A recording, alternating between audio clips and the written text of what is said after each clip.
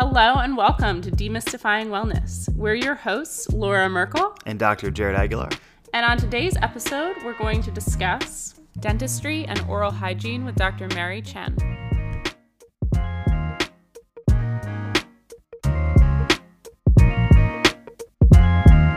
Let's get into it. All right, so today we are really excited because we are joined with Dr. Mary Chen. She is a general dentist in Palo Alto, California, working mostly on preventative and restorative work for adults. Welcome, Mary. Thank you. Thanks for having me. Yeah, we're so excited to talk about teeth.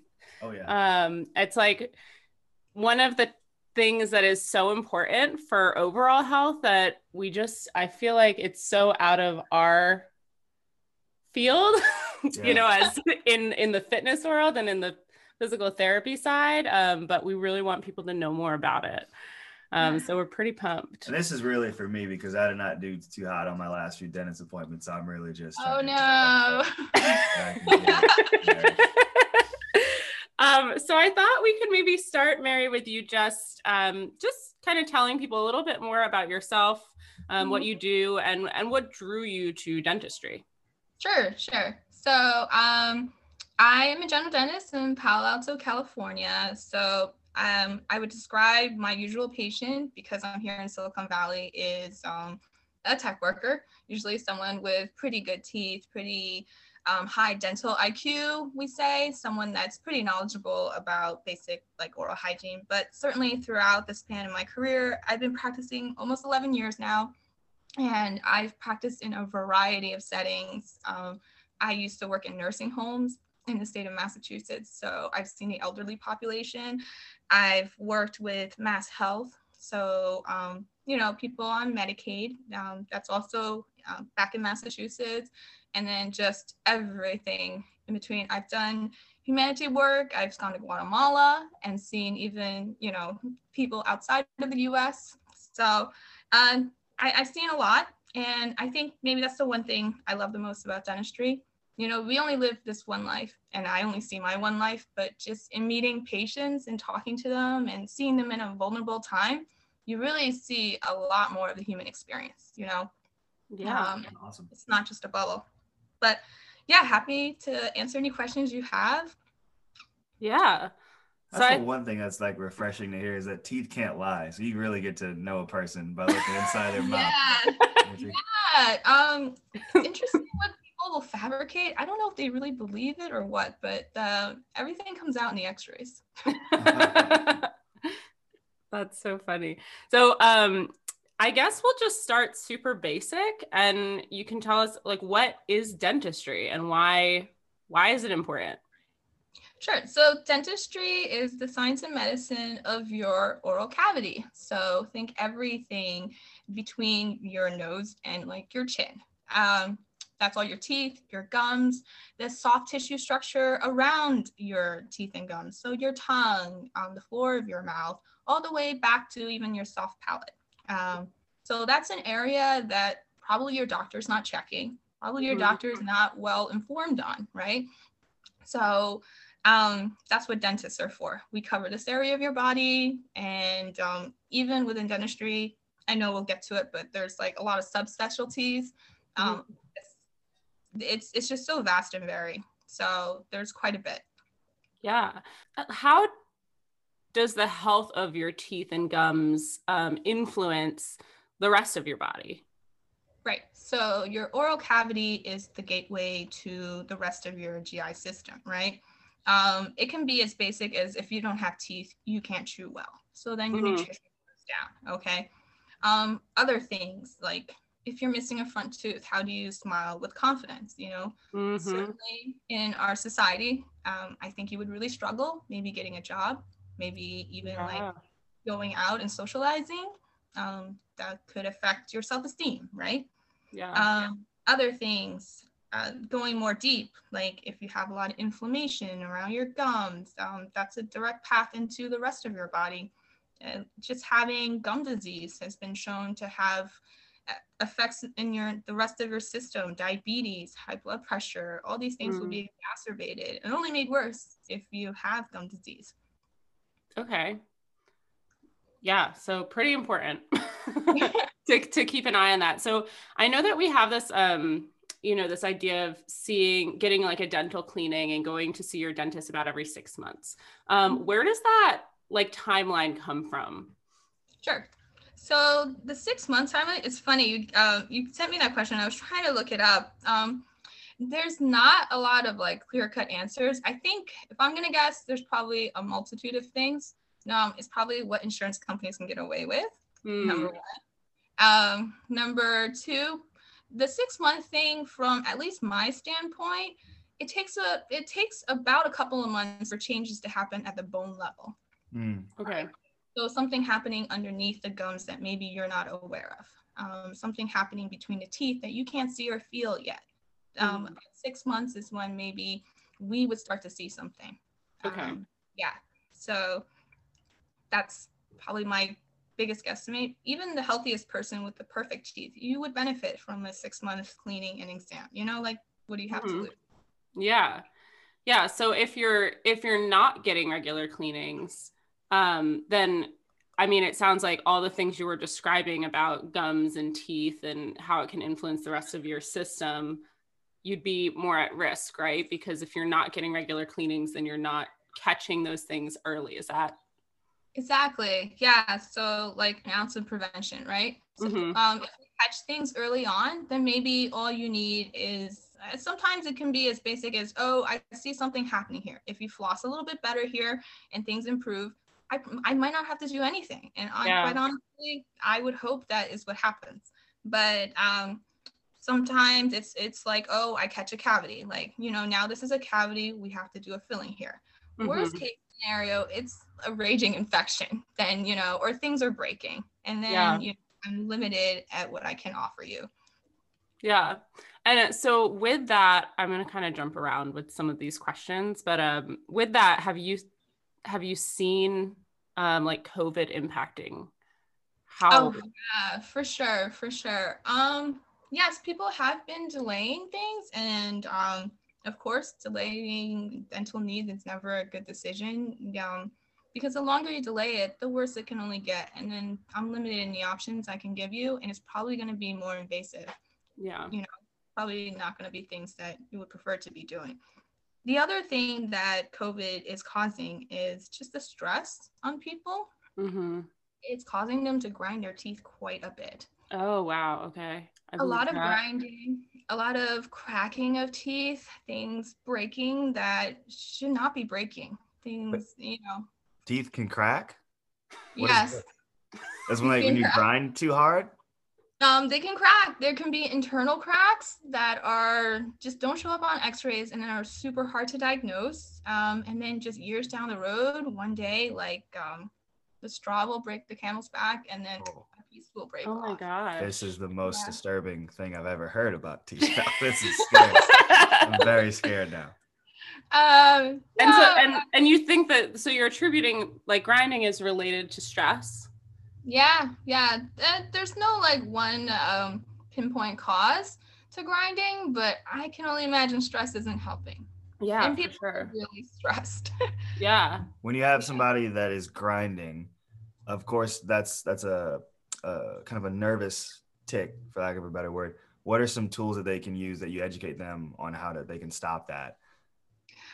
So I usually ask people like, do you catch yourself like clenching your jaw in the middle of the day? Like, you're looking at the computer screen, you're just like, like just consciously tell yourself, put a Post-it on your computer, like loosen a jaw, just, this is the muscle right here. If it's constantly contracting, it's going to get tired, Other things, just, your teeth are not perfectly flat. Nothing in nature is that level and flat. Okay. So if they're looking that flat, then something is causing it to be that flat, especially the canines. That's probably the most noticeable one. That's a tooth that should be like pretty sharp. Like think about how dogs' teeth look, right? So if that's starting to look flat, you're wearing it down. No one's born with flat canines, right? So Then the other thing that is, people usually come in and tell me is like, oh, my spouse or significant other is saying that they hear me like grinding at night. And usually partners are the first people that notice it because we're asleep, right? Mm-hmm. We don't notice anything. So you hear it. You hear it like the other person, like crunch, crunch, crunch. Wow. Like it's a pretty like a nails on chalkboard type of noise sometimes. Yeah. So then maybe you need to think about something like a night guard, wearing something protective to not only protect your teeth, but also the joint here. You know, you're overworking the joint, you're overworking the muscle, you're going to tire yourself out, right? Mm-hmm. It can also lead to sleep problems too, you know. There is a lot more research and link between dentistry and just airway and sleep medicine as well. Wow, that's really interesting. Yeah. Cool. So let's dig back into some of the dentistry questions. Okay, we know that we need to be going regularly. And you explained why. What are you screening for in a regular appointment? Right. So there are things that I check every single time, and there are things that I check like once a year. Okay. So every single time the first thing I ask patients is there anything bothering you? Is there like something has changed since your last appointment? And, you know, a lot of times it's like, no, everything's the same. Sometimes it's like a chip or like a small thing broke. I want you to look at that. So that's usually the first thing, right? Then I usually measure all the gums. I use a small probe and I measure the space between the teeth and the gums. And that's a good indication of good gum health. And we usually record that about once a year. And every new patient that comes in, I record it once. So we have a baseline. Mm-hmm. And that is good too, because we can see if there's been any change. And that is a good indication of areas that you need to floss or brush better. Mm-hmm. All right. And it's a good conversation starter to like get people to realize like maybe bettering their practices or habits. And then after that, I usually take x-rays once a year, usually check up bite wing x-rays to check the surfaces between the two teeth. Visually, I can examine the entire tooth surface, but there is a surface where the two teeth touch or I can't see, right? So that's where those x-rays come into play. X-rays will show me if there's been a breakdown in the enamel, if there is a cavity, how far it's spread, and if we need to take action. Other things that pop up on the x-ray are bone levels. Bone levels can decrease with gum disease, and that's a sign of gum disease actually. So that's another thing that we keep an eye on. Cool. That's what I didn't do too hot on my last visit was what is it called, gum erosion or? Oh, the gum measurements? Was it the millimeters? Yeah. And there's a certain score, right? Because how's the grading level? This might be too nerdy, but I'm interested because it's about my teeth, and I'm being selfish. What's the number that I need to get so that I can? No. So usually the numbers are millimeters, and we usually say 3 to 1 is in the range of good health, and then 4 is kind of borderline. 4 is like, hey, you should be flossing a little bit better here. And then this is so helpful because they laid me on the table and they just start counting these numbers and I'm hearing 2, 3s, and 4s and I'm like, oh, what's the good ones? So now when you hear 4s, that's when you should get upset. You should floss more. Yeah, 4 you should floss more. 5 to 6, I would say you might have to seek additional like care, maybe an extra cleaning, a more in-depth cleaning, something like that. And so when you're measuring, is it the like inflammation of the gums? So it's a space. Your teeth and your gums are not flush. Are not like completely 100% sealed off. There's a little bit, what we call a pocket. I actually have a diagram. I'm here in my office. I'm here in my office, so I'm going to use the diagram. Yes. I thought you just had that lying around at home. I would have been like, that's awesome. So you have your tooth here, and then you have the gums, right? In between the teeth and the gums, there's a small space, and that's what we're measuring for. Oh, okay. If you can imagine, if the gums are inflamed, they're puffy, then that number would go up. That's why we see 5 and 6 is an area of concern. In healthy gums and unhealthy gums, it would be a lot firmer and it attaches stronger to the tooth. So that's 1 to 3 millimeters. That's fine. What happens with inflammation, gingivitis, this becomes inflamed, and also the attachment between the gums and the tooth kind of weakens. Sometimes it separates. So the probe will go in further. That's like a 5 or 6. Got it. Okay. Yeah. That's so interesting. Oof. This is all such great information. So I guess let's there's a lot to chew on, all right?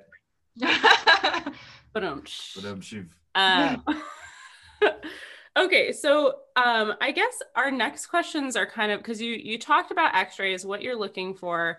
When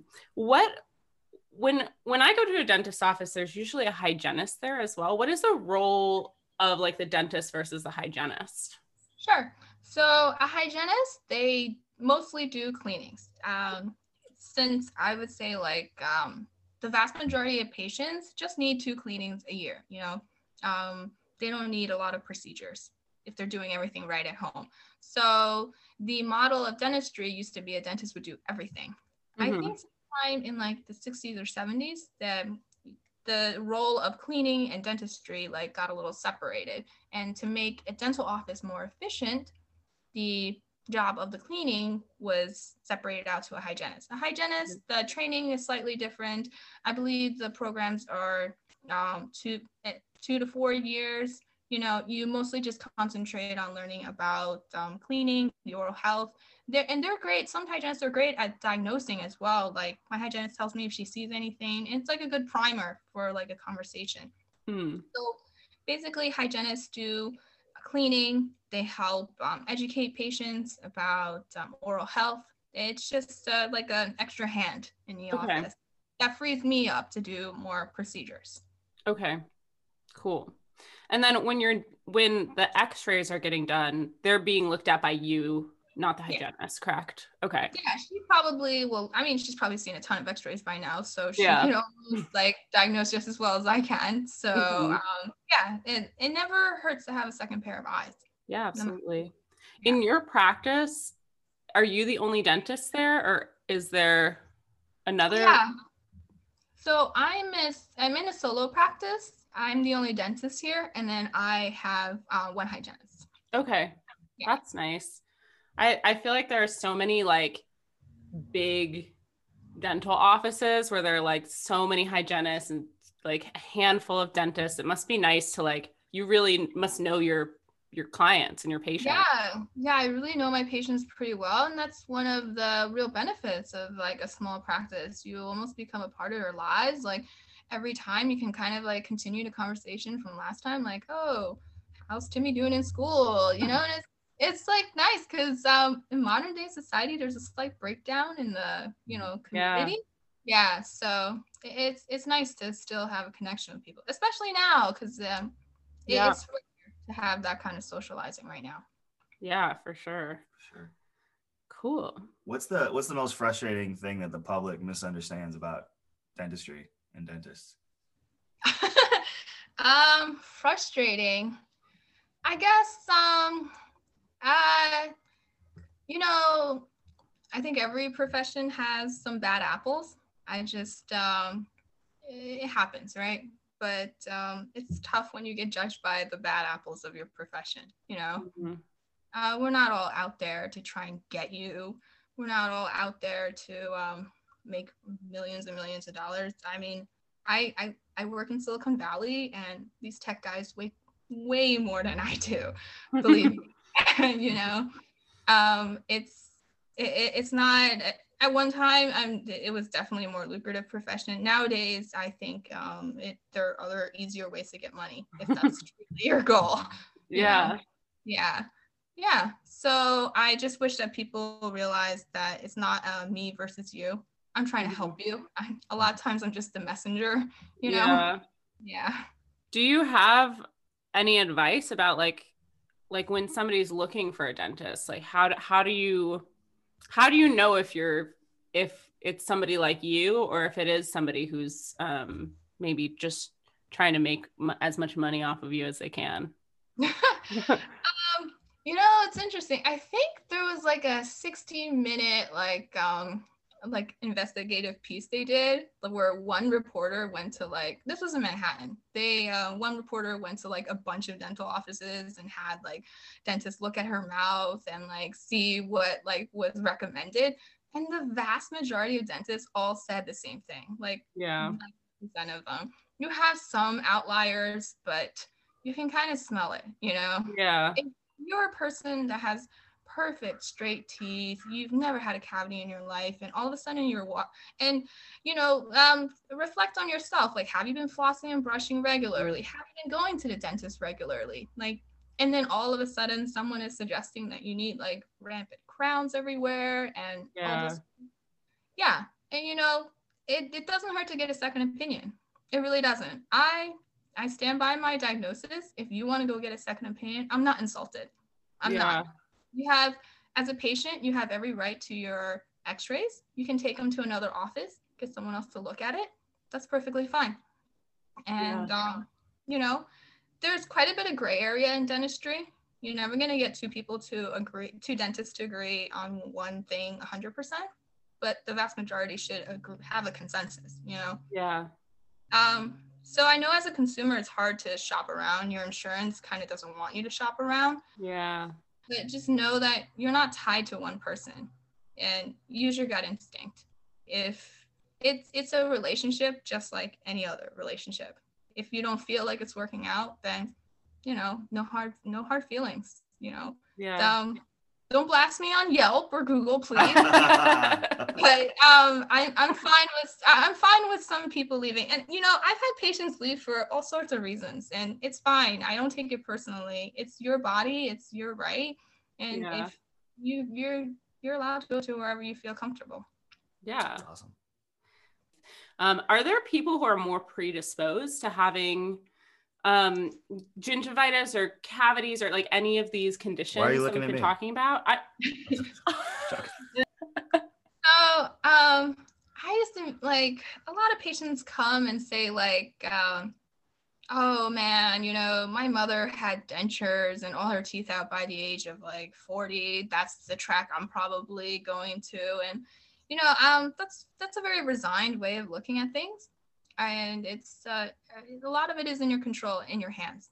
I do understand that early preventative work is, sometimes people didn't have access to that. You can't control what kind of childhood you've had and, what kind of access you had early on.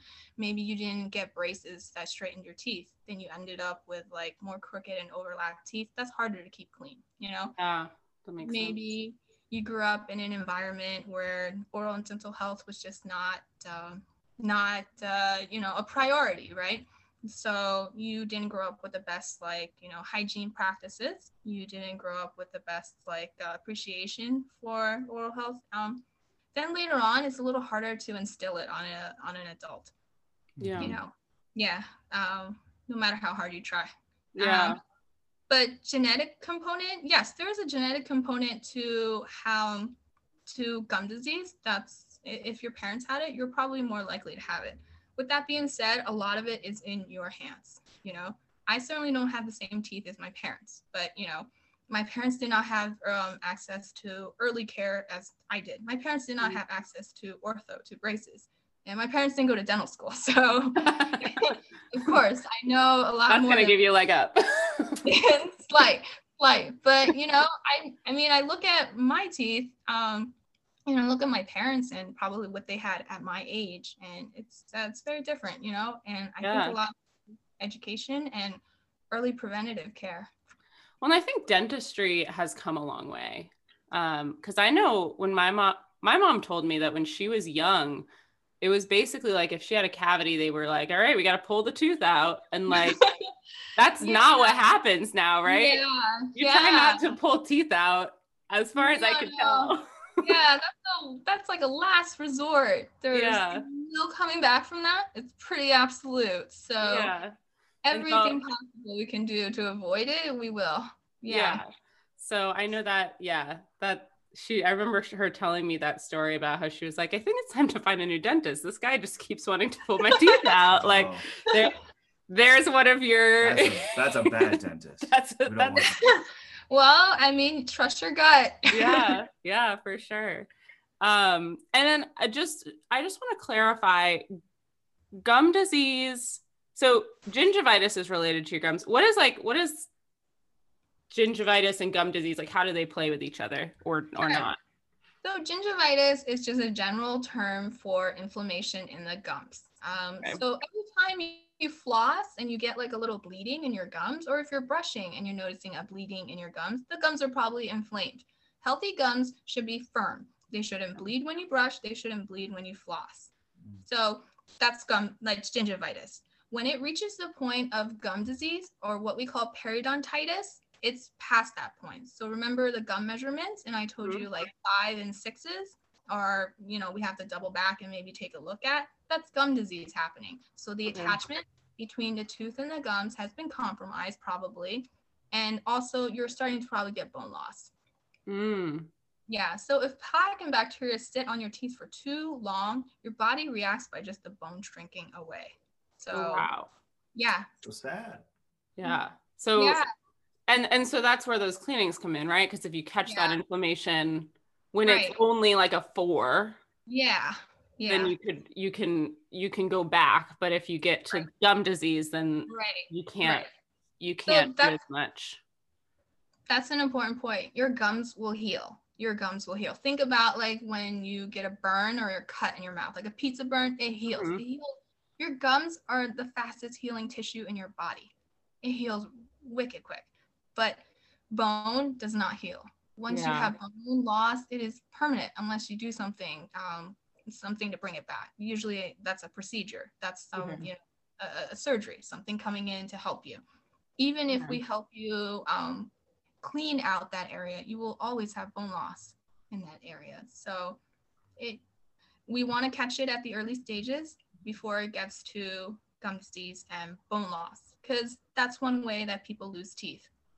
It's not just cavities and eating too much sugar. You can lose your teeth to periodontal disease as well. If too much of the bone has been resorbed, you will get bone loss, and then your tooth will wiggle and become loose. Oh my gosh. Yeah. Wow. And that is super hard. Almost impossible to bring back at that point. Yeah. Oof. Well, I think that's a really good segue into just some oral hygiene basic questions. So I'm gonna now that I put the fear in you. Yeah. Now we need to know what we can be doing. Yeah, I'm just gonna brush my teeth immediately after this. So, oh my god. So 2 minutes. That's typically what I've been marketed towards how long I should brush my teeth. That's what my electric toothbrush tells me, and it goes off on automatically, and then I'm like, oh, I guess I'm done, and I throw it down in the sink. Is that right? Is 2 minutes appropriate? Okay. 2 minutes is good. 2 minutes is good. That's not just the big business electric toothbrush industry. No. I think that's one of the biggest benefits to the electric toothbrush, that it commits you to the 2 minutes. We used to have all these like games. We would tell kids like, oh, 2 minutes. It's like singing the alphabet twice. But what kid is going to sit there and sing the alphabet twice in their head, right? I'm not going to do it once. Exactly. We have these like little hourglasses that we would give kids and to tell you like, oh, this is a 2 minute hourglass. You flip it over, you watch it. And when this is, all the sand is gone, then that's 2 minutes. But the electric toothbrush, without even thinking, it just locks you into that 2 minute, right? Yeah. So I think that's the hugest benefit to the electric toothbrush. Is the electric toothbrush truly superior to the manual one? I do think so. Number one, just the commitment to the time. There's no way if you're brushing manually, you are every single day going to brush for 2 minutes. I just don't believe it. The other thing is it's doing 90% of the work for you. All that vibrating, it's pretty good at removing plaque. It's efficient. Okay. And so that's important. We know we need to have that toothbrush for 2 minutes. What about toothpaste? We know there's some people out there that are all about the charcoal, all about the vegan, gluten-free toothpaste. Yeah. What's the story behind that? Does it matter? Does the brand matter? Yeah. So I use soap. I I can't imagine that tasting good.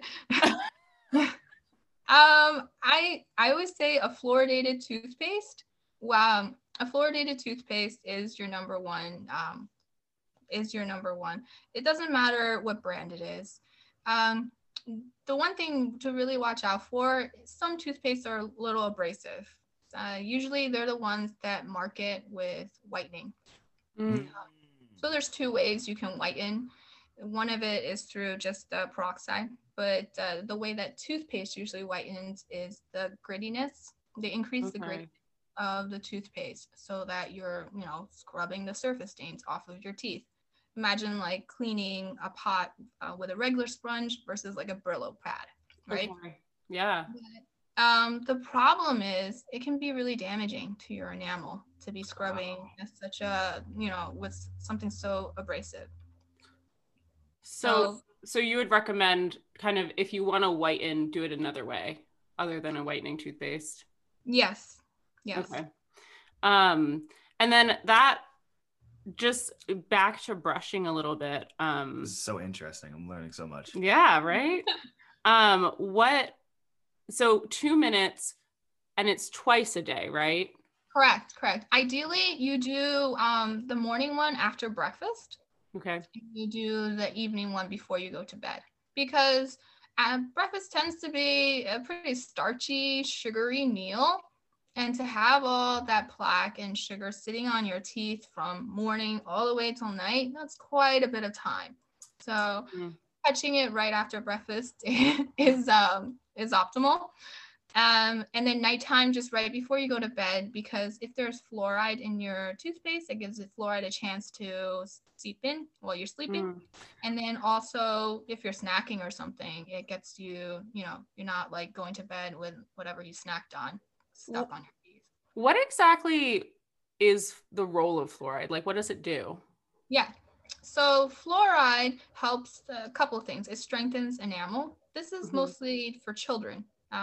So, like we give fluoride treatments to children, and they even put fluoride in a lot of waters in certain municipalities to help with children. It's once you become an adult, that's less of an effect. But there's still benefits to fluoride as adults because it neutralizes the pH in your mouth. So when bacteria there's bacteria in your mouth that's part of plaque, and it's stuck on your teeth. So when they eat the same food you do, so when you eat like a sugary snack, the sugars from that snack that's stuck on your teeth also feed the bacteria that's stuck on your teeth. So when they feed, they release an acid. And acid is what's eroding away your teeth and causing cavities. Enamel by itself is the hardest material in your body. It won't break. It's cavities. It's the cavities that weaken your teeth. And then it can weaken to the point where it damages your tooth so much it hurts, Now, and that's when, we have to step in and probably mitigate with some filling or something like that. Okay. Cool. And then with brushing, there's a proper technique, correct? Like I guess maybe there are improper techniques. Right. So I do have some models. Maybe I can show you guys. Here we go. Yeah. Maybe we do have to show the video of that. Oh no, I wasn't prepared for the video.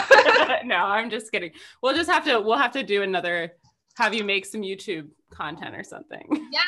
So the technique that's usually taught, it was taught to me in dental school, quite honestly, and most people embrace, is the modified brass technique.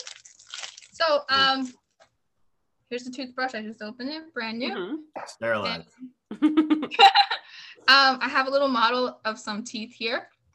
Right. So usually what I see a lot of people do a good job of brushing usually the flat surface of their teeth, right? They're going in at about 90 degrees straight across, especially the teeth in the front. You hardly get cavities there because you're probably really good at reaching it, right? Remember we talked about the space, that pocket between your tooth and your gums.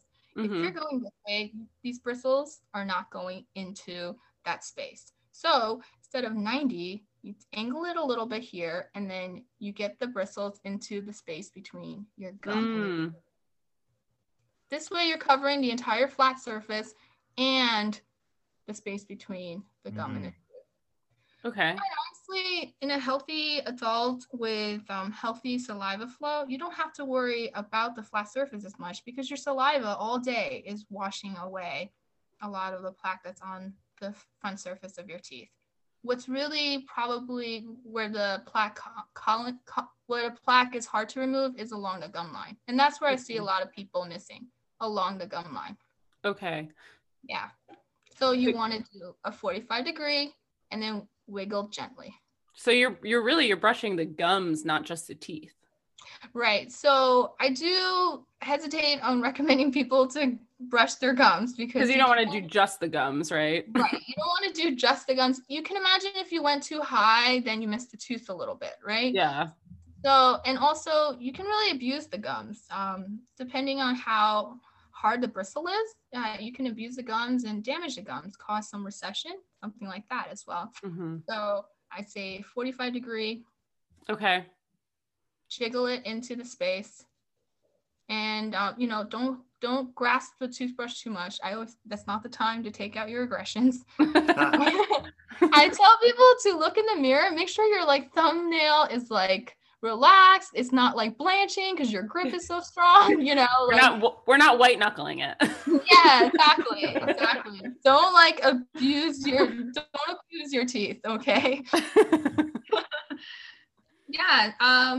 But the modified brass technique, and actually I was trying to look for some resources online. The ADA has quite a bit of good websites. Okay. I think they have a website called healthymouth.org. There's some good websites. And you know what? Don't be shy to ask. It really is fine. No one's born knowing the stuff, and maybe you've been doing it wrong your entire life. It's fine. I've had grown men ask me how to brush their teeth, and it's fine. I don't judge. Yeah. At least you're trying to learn, Yeah. And who else to ask but your dentist. Yeah, it's fine. I teach people of all ages to brush better. It's fine. Cool. That's huge. Game changers for me.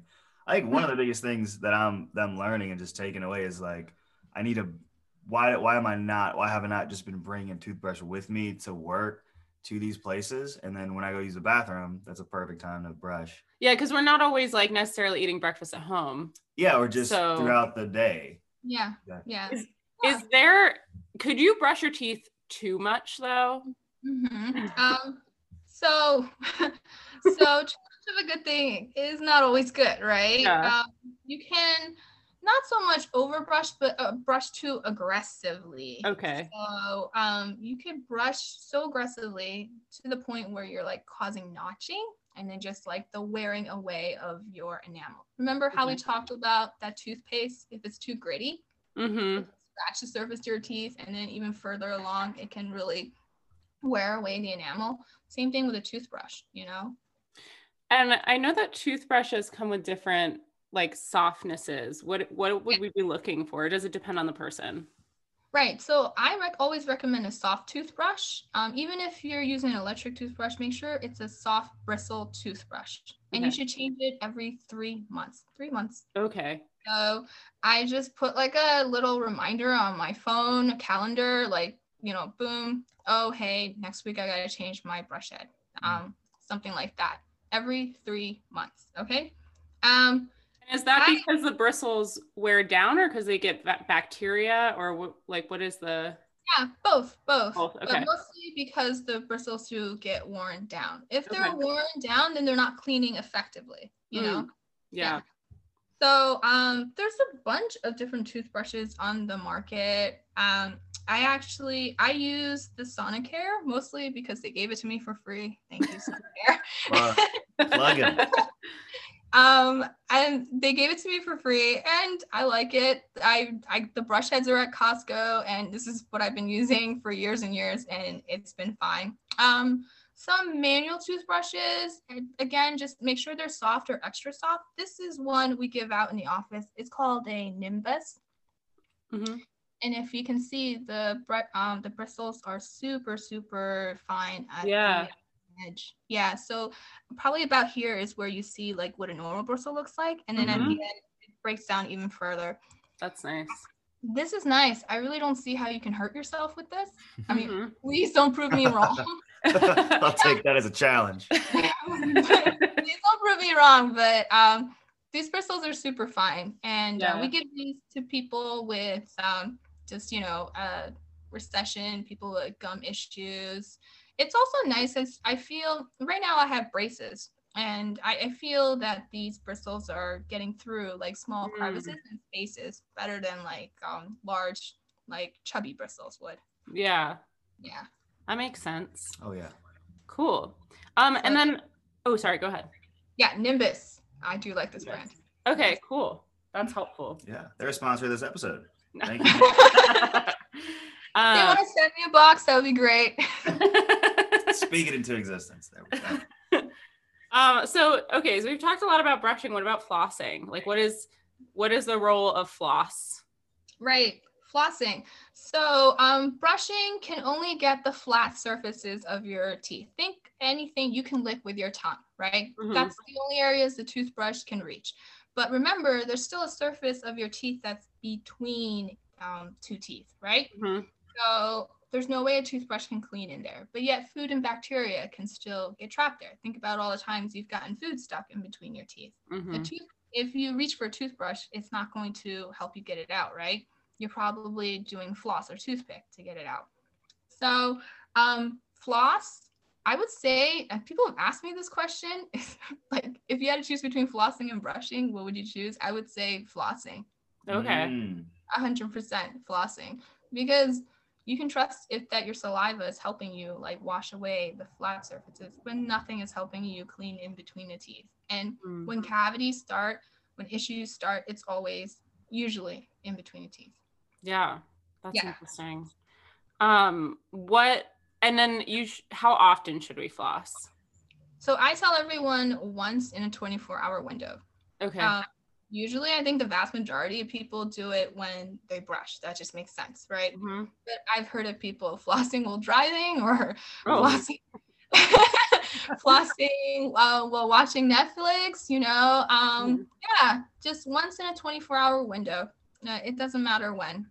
And can you do it more than once, or is that also you can. It's hard to hurt yourself by over flossing. Again, please don't prove me wrong. Okay. But it's hard to over floss. Unlike brushing, unless you're very, very aggressive and like, forcing it down too far, that's different. But if you're doing it properly, there's nothing wrong with flossing more than once. And then speaking of properly, like what is properly with flossing? Okay, yeah, let's try to use a model. So, well, first of all, floss, there's different types of floss, right? Usually the one that we recommend, and probably the one most common, is just a wax floss. It can be just a generic brand. It doesn't have to be fancy. Sometimes people use something like Glide floss, like the tape ones that are Teflon coated. They're super, super slippery, and they just don't clean as effectively. Wax has a little bit of more of a sticky texture, and it will catch plaque a lot better. Okay. Yeah. I'm going to use this floss to demonstrate to you guys. This is Cocoa Floss. I do really like this brand as well. Yeah. Send me a box. So Cocoa Floss, this is a coconut-based floss. I found this because I had like a vegan patient that refused to floss with wax floss. Oh. Wow. And I know they have like tea tree oil options. I've seen that, but this is a really great product, Cocoa Floss. It's purely coconut-based, no animal products whatsoever. It's a local company. So that's a nice option. For sure. Yeah. I didn't know that was a thing. Smells great.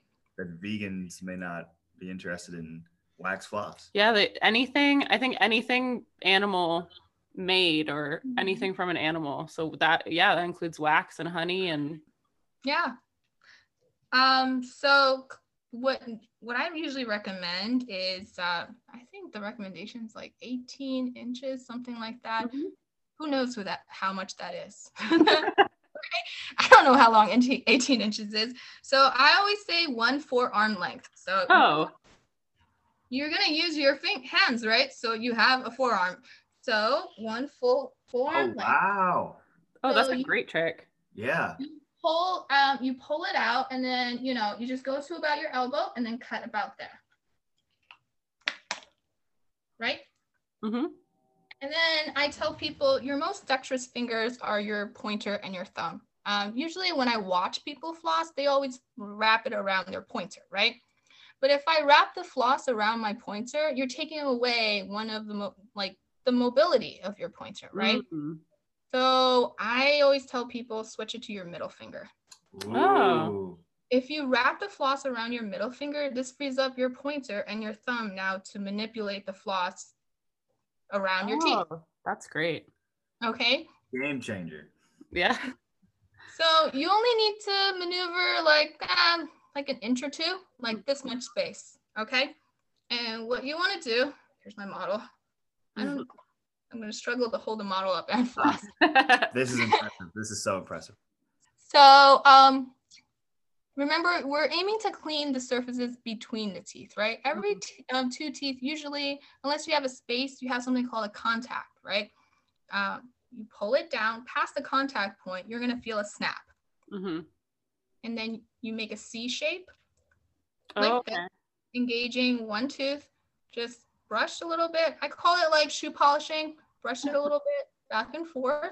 And then don't forget you have another surface on the other side. So then reverse your C shape. And get the other Brush it a little bit, and then get the other tooth, and then come out. Okay. Okay. Some options also, if you find some people have really tight contacts, and then once you get this tooth out, you struggle to get the floss out. What you can do is unwind your finger here and then pull it through. Okay. So you can do that. So then I imagine like floss toothpicks would be hard to do that well with then, right? Because you can't make the shape as well. So there's a lot of options for floss. There's like picks, there's like the little flossers. So it's like a U-shaped plastic piece that holds a piece of floss taunt. I always tell people if you have full mobility and use of your fingers and you're able to, there's nothing that beats string floss, even water pick, anything like that. Things like water pick, the little flossing sticks, they're more for, I would say, people with mobility issues, like elderly people that have had strokes. They lose like the loss of the use of your dominant hand, then it will be really hard for them to floss, right? So then, yeah, maybe you have to use like a flosser stick or like a water pick to go around and blast water. But even that, it's never as good as string floss. Okay. It's never as good as string floss. So a water pick is like, unless you, again, like you said, you have like a disability that prevents you from using string floss. It's not really necessary for like the. Yeah, it can help. It certainly can help, but it never replaces string floss. Okay. Like water pick can also be good for other scenarios, like if you have braces, if you have bridge work, if you have implants, things like that. Water pick might help to maneuver around those types of things. Okay. So it's supplemental. Yes, exactly. I always say it's supplemental. It's not exactly replacing floss. People love to use it instead of floss. It's easy, it's a fun toy. Flossing is not as glamorous, but nothing beats string floss. Yeah. And then like mouthwash would also be supplemental? Yeah, correct. Mouthwash should also be supplemental. It just gives you like a temporary minty feeling. It's not really doing much beyond that. Okay. And if you're rinsing after you use the mouthwash, if you drink anything after the mouthwash, a lot of the benefits are just being washed away. Oh, okay. So if you use a mouthwash, you should not drink anything. Correct. For like how long? I don't know. You just read the instructions for mouthwash. Okay.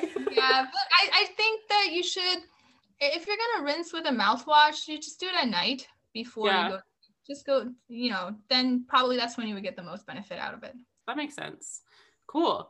Well, we've gotten really into a lot of great stuff.